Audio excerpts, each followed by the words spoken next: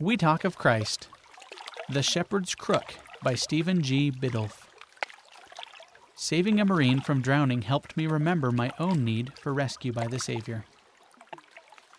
When I was a young Marine lieutenant, I took my platoon to the pool for water survival training. Each Marine was to jump off a 15-foot or 4.6-meter tower, fully clothed in combat boots, fatigues, and helmet, into 12 feet or 3.7 meters of water. Come to the surface and tread water for a time. One Marine in my unit froze on the tower that day. Despite taunts from his fellow Marines and a direct order, he could not muster the courage to jump from the tower. In response to my inquiry as to the problem, the young Marine told me that he was not a strong swimmer and that he was afraid that if he jumped in with all his clothes on, he would drown. I had been a lifeguard at Brigham Young University, so I felt confident that I could help this young man. I removed the shepherd's crook, a long pole with an elongated hook on the end used for rescuing people, from its place, and I told him that if he would jump, I would extend the shepherd's crook to him. All he had to do was grasp it when he felt me push it into his chest, and I would pull him to the surface. Frankly, I was caught off guard by the Marine's compliance. He shouted, "Sir, yes, sir!" and off the tower he went. He proved prophetic.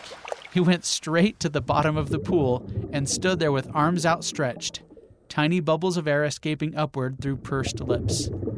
Quickly, I lowered the shepherd's crook and pushed the hook into his chest. He grabbed the pole, and I pulled him up to the cheers of the other Marines, who seemed to appreciate a man who showed courage in the face of fear. This experience of saving another man from drowning has helped me remember my own need for rescue by the Savior, and my duty to lift and strengthen others.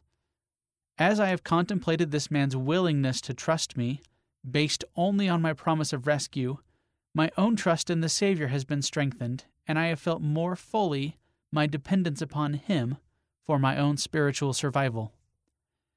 Each of us needs divine rescue from our leap of faith into mortality.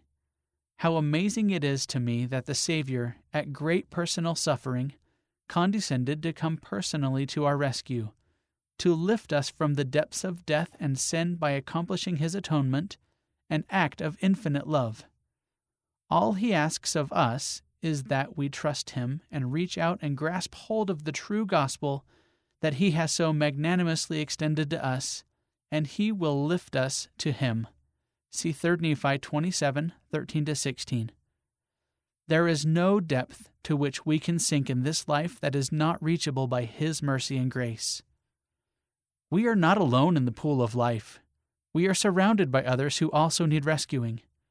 Some know what it is like to sink to the very depths of life and feel the helplessness and panic that come in knowing that they cannot make it to the surface on their own. How remarkable it is when we can extend the shepherd's crook to someone else in need and lift that person up. I have discovered that the quality of my own life depends, in large part, upon my willingness to extend to others a shepherd's crook of love, service, example, and encouragement. As we help to rescue others, we value even more our own rescue. My own leap of faith has been a blessing because of my testimony that God lives, that Jesus is our Savior, and that He stands ready with His shepherd's crook to lift each of us. The author lives in Utah, USA.